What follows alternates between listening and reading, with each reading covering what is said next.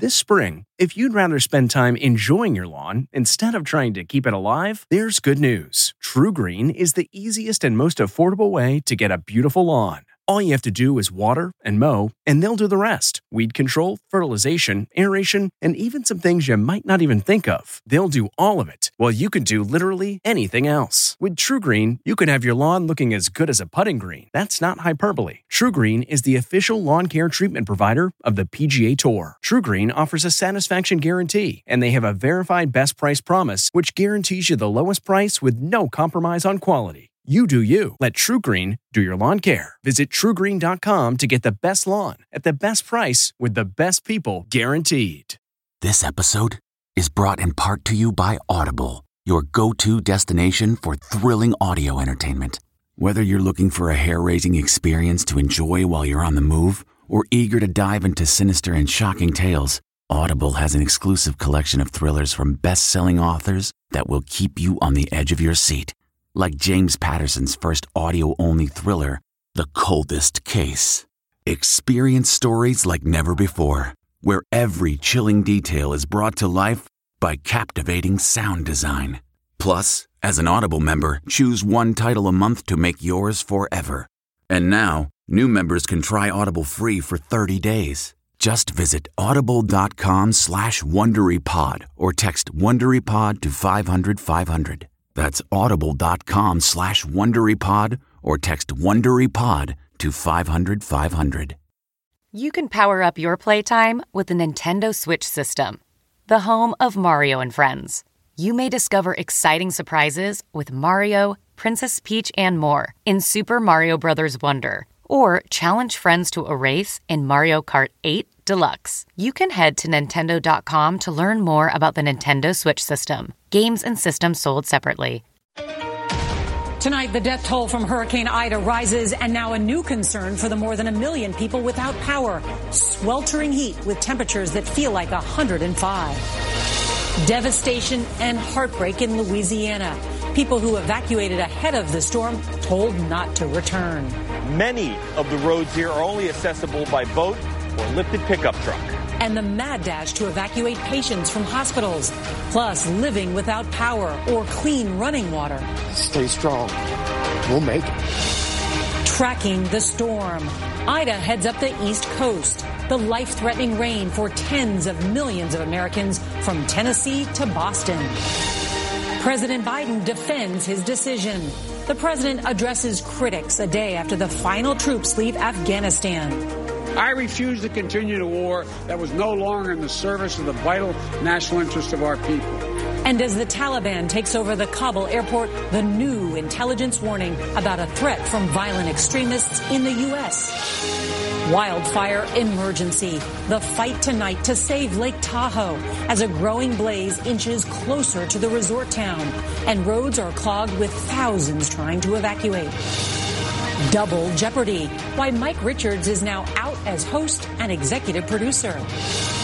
And flight of a lifetime. A dream come true as World War II vets take to the skies. This is the CBS Evening News with Norah O'Donnell, reporting from the nation's capital. Good evening, and thank you for joining us. It is a dire situation in Louisiana with no signs of relief for those hit by Hurricane Ida.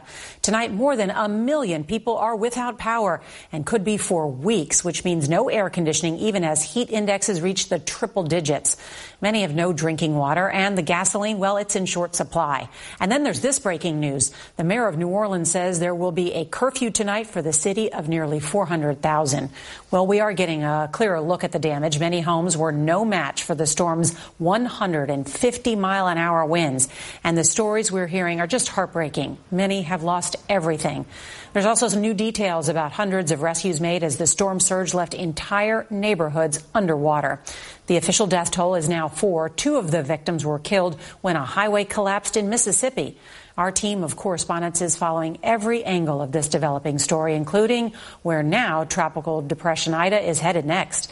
CBS's Omar Villafranca leads us off from Crown Point, Louisiana. Good evening, Omar. Good evening. Despite the floodwaters and the rain, a lot of people are still trying to go down this road and see their homes for the first time since the storm. But they're learning it's one thing to survive Ida's winds, it's another to survive the aftermath. The full impact of Ida's direct hit on places like Grand Isle is only now coming into focus. 165-mile-an-hour winds and nearly a foot of rain shredded the island. A power substation was blown to pieces. And the word tonight to those who got out in time, don't even begin to think about coming back yet. The schools are not open, the businesses are not open, the hospitals are slammed. There's not water in your home, and there's not going to be electricity. Tonight, more than 1 million customers all along southeast Louisiana, mostly in New Orleans, are still without power and could be for as long as a month. In southern Mississippi, Ida left nearly 60,000 customers in the dark. It will take days to assess the full damage to power transmission lines, far longer to make repairs. I was in the line an hour, and we only moved 10 feet. In New Orleans, lines for gas stretched over a mile as frustrated residents waited 5 hours to fill up. It's rough. Everybody's fighting over gas. Already stretched thin by the pandemic, 11 hospitals were forced to evacuate patients during the storm. One remains closed. 51 others are operating on generators. All this as the heat index today was expected to hit 105. Some days you live in the water, some days the water lives on you. And unfortunately, this is a situation where the water's living on them. In hard-hit Jefferson Parish, a community already accustomed to flooding, water lines, power lines, and sewer lines all need repair. The people who evacuated their homes still can't come back and assess the damage, like this fallen tree or a few feet of standing water. Many of the roads here are only accessible by boat or lifted pickup truck. So far, aid is slow to come, but individual groups are handing out food and water. Jose Carrillo and his family loaded plastic bags filled with their belongings onto a metal boat. With no family to take them in, they rode out Ida. But now, the high water and high temperatures are sending them in search of higher ground. Jose and his family can go to New Orleans to try to find supplies at markets and gas stations that are starting to open up, but there are no shelters open in New Orleans. For shelter, they're going to have to go across the state. There are 30 of them that are open that are already housing nearly 2,000 people. Nora? Omar Villafranca, thank you so much. Well, one of the hardest hit by Hurricane Ida is Houma. That's a city southwest of New Orleans. Residents there said this was our Katrina. Most homes and businesses there were damaged as howling winds ripped structures apart for hours. And CBS's Maria Villarreal is there tonight. Maria, good evening. Well, good evening, Nora. The wind and rain tore this place apart. I mean, that's the roof right over there. And if you can believe it, the owner says he is still going to live here. That's because as COVID numbers continue to surge here in Louisiana, there is a shelter here that people can go to, but they don't want to go because they are worried about being in a confined space with no air conditioning, no running water, and no working bathrooms. Hurricane Ida is long gone, leaving behind a trail of destruction and heartache in Houma. It sounded like a freight train was coming through, and everything just started flying. You know, the house started vibrating. 70-year-old Theophilus Charles rode out the Cat 4 storm inside his childhood home, watching as it was ripped apart. And that's the first time I ever got scared about being in that house. I was going to stay alive one way or the other. If I had to turn the sofa over on top of me, I was going to survive this. Trying to protect what little he has left, Charles watches his home from across the street during the day. You're still living in here? Yeah. But at night, he sleeps here. His roof is gone, the kitchen destroyed, and there's no running water. I got to stay here for now, just to make sure. Because I don't want nobody coming in here. Many of the 32,000 people here are like Theophilus Charles, living without power or clean running water, making distributions like this essential to surviving. Our supplies are running low on water, and there's no stores open. And if you have to go to the store, you have to drive at least an hour away. Stay strong. We'll make it. After living in this trailer for 21 years, Ida left Frank Marshall with nothing. That's what scared me, you know. No family. Reality settling in as the sweltering heat returns. Do you have anything left? I got some clothes left. Refrigerator, stove, all that's gone. It's too much for me to fix by myself. Adding insult to injury, a lot of homeowners tell me they don't have insurance, so they have to rely on FEMA. Temporarily, that means staying in a shelter, an apartment, maybe even a hotel. But long-term fixing something like this up could take months, if not longer. Nora? Medea Vidal, thank you. Well, tonight, as Ida barrels north, more than 75 million people are under flood alerts from Georgia to Massachusetts.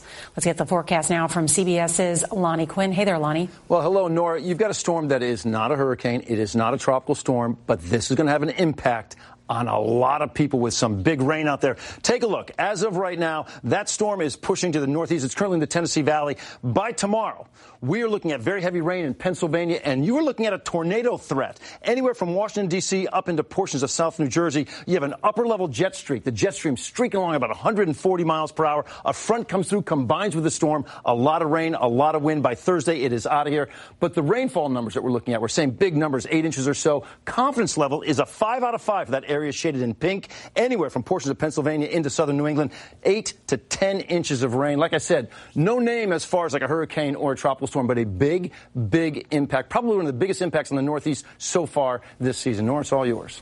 All right, we'll be watching that tomorrow. Lonnie Quinn, thanks so much. We're going to turn now to Afghanistan because today President Biden was defiant in defending the withdrawal of U.S. troops to the American people, in an address saying the war should have ended years ago.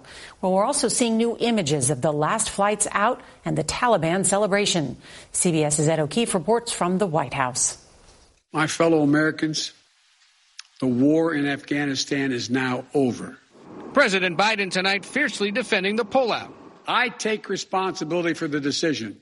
While the newly empowered Taliban celebrated the U.S. departure with a mock funeral and showed off U.S.-supplied military equipment left behind, though rendered inoperable by exiting American forces. The Pentagon released these images of the final moments. 500 soldiers boarding 5 C-17s. The last one wheels up at 1 minute before midnight, the official end of the war. The last man out? Major General Chris Donahue, serving his 4th tour in Afghanistan. He was in the Pentagon when it was hit on 9/11. The president said 90% of those Americans who wanted to leave, over 5,500, got out and vowed to help the 100 to 200 remaining, though with the assistance of the Taliban. We don't take them by their word alone, but by their actions. And we have leverage to make sure those commitments are met. CBS News has learned that as part of a secret deal, the Taliban did escort Americans to the Kabul airport during the evacuation, with U.S. drones watching overhead. But the bloody end to the 20-year war, 13 service members killed just 5 days ago, has caused criticism of Mr. Biden's judgment. Right now, we should get every American home. I believe there should be accountability for what I see as probably the biggest failure in American government on a military stage in my lifetime. The president explained his administration began reaching out to Americans in Afghanistan starting in March, and said even if the evacuation had started sooner, there still would have been a rush to the airport. The bottom line is there is no evacuation from the end of a war that you can run without the kinds of complexities, challenges, and threats we faced.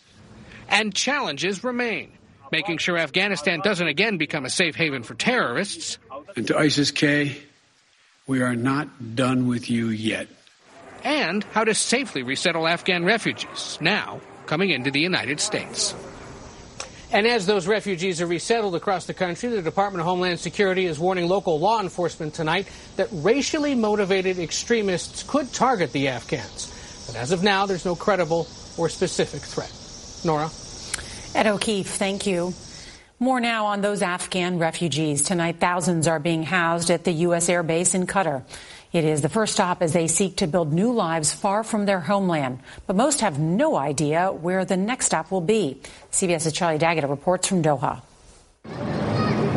These refugees were among the last to escape Kabul. By no small miracle, they somehow managed to get themselves and their children on board the few remaining U.S. military flights out.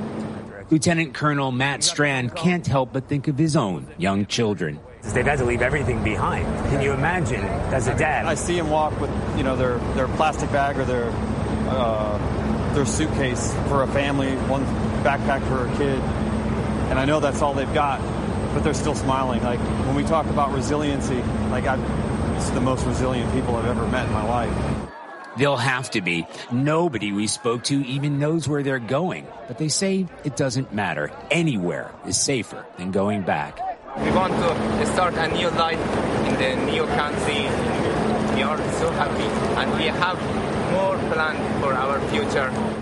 The humanitarian mission here in Doha, Qatar, will now become an important diplomatic mission. The U.S. Embassy in Kabul will be operating out of this country. It's a major regional U.S. ally, also an important go-between with the Taliban.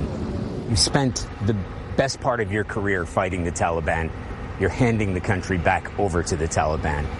As a warrior, what does that feel like? We feel pride for the mission that we've been able to accomplish, which is to shepherd at this point more than 55,000 people from what they certainly believed was certain death to what will now be freedom. The Qatari government will also be a key player in getting Kabul's airport up and running again. Officials here confirm they're in talks with Turkey and the Taliban to get flights going as soon as possible. Nora? Charlie D'Agata, thank you. And we want to turn now to the wildfire emergency in South Lake Tahoe, California. The Caldor fire is threatening more than 30,000 homes and businesses as it rages towards the popular vacation destination. Renee Santos of our CBS Sacramento station, KOVR, is there. This is the nightmare so many have feared. Thick forests are exploding in flames. Firefighters are making a desperate stand, trying to protect neighborhoods filled with log cabins. We're taking on a lot of heat here. This is what they're up against.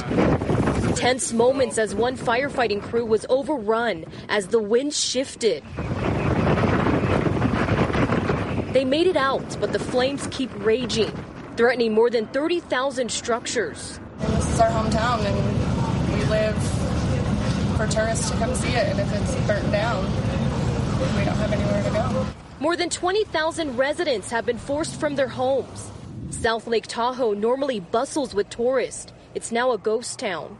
Nearby ski resorts are using snowmaking equipment on the approaching flames. The Caldor fire has been burning for weeks, destroying nearly 500 homes. Powerful winds and extreme drought fueled by climate change are now pushing it into one of the most pristine places on Earth. Lake Tahoe, known for deep blue waters and crisp mountain air, has been blanketed with smoky air. Now flames are threatening entire towns that line the lake. We've used the terms such as anomaly, unprecedented, or extreme to describe the wildfires. These terms are no longer appropriate. You can see the flames are getting closer to cabins in this area. The winds are forecast to remain strong at least through tomorrow night. Horrible conditions for firefighters. Nora? That tough air quality there as well. Renee Santos, thank you. Be careful. The comfort of your favorite seat is now your comfy car selling command center, thanks to Carvana. It doesn't get any better than this. Your favorite seat's the best spot in the house. Make it even better by entering your license plate or VIN and getting a real offer in minutes. There really is no place like home. And speaking of home, Carvana will pick up your car from yours after you finalize your offer. Visit Carvana.com or download the app and sell your car from your comfy place. Tonight in Texas, a bill calling for sweeping changes to the state's election law is headed to the governor's desk. Republican lawmakers approved it, ending a dispute that lasted much of the summer.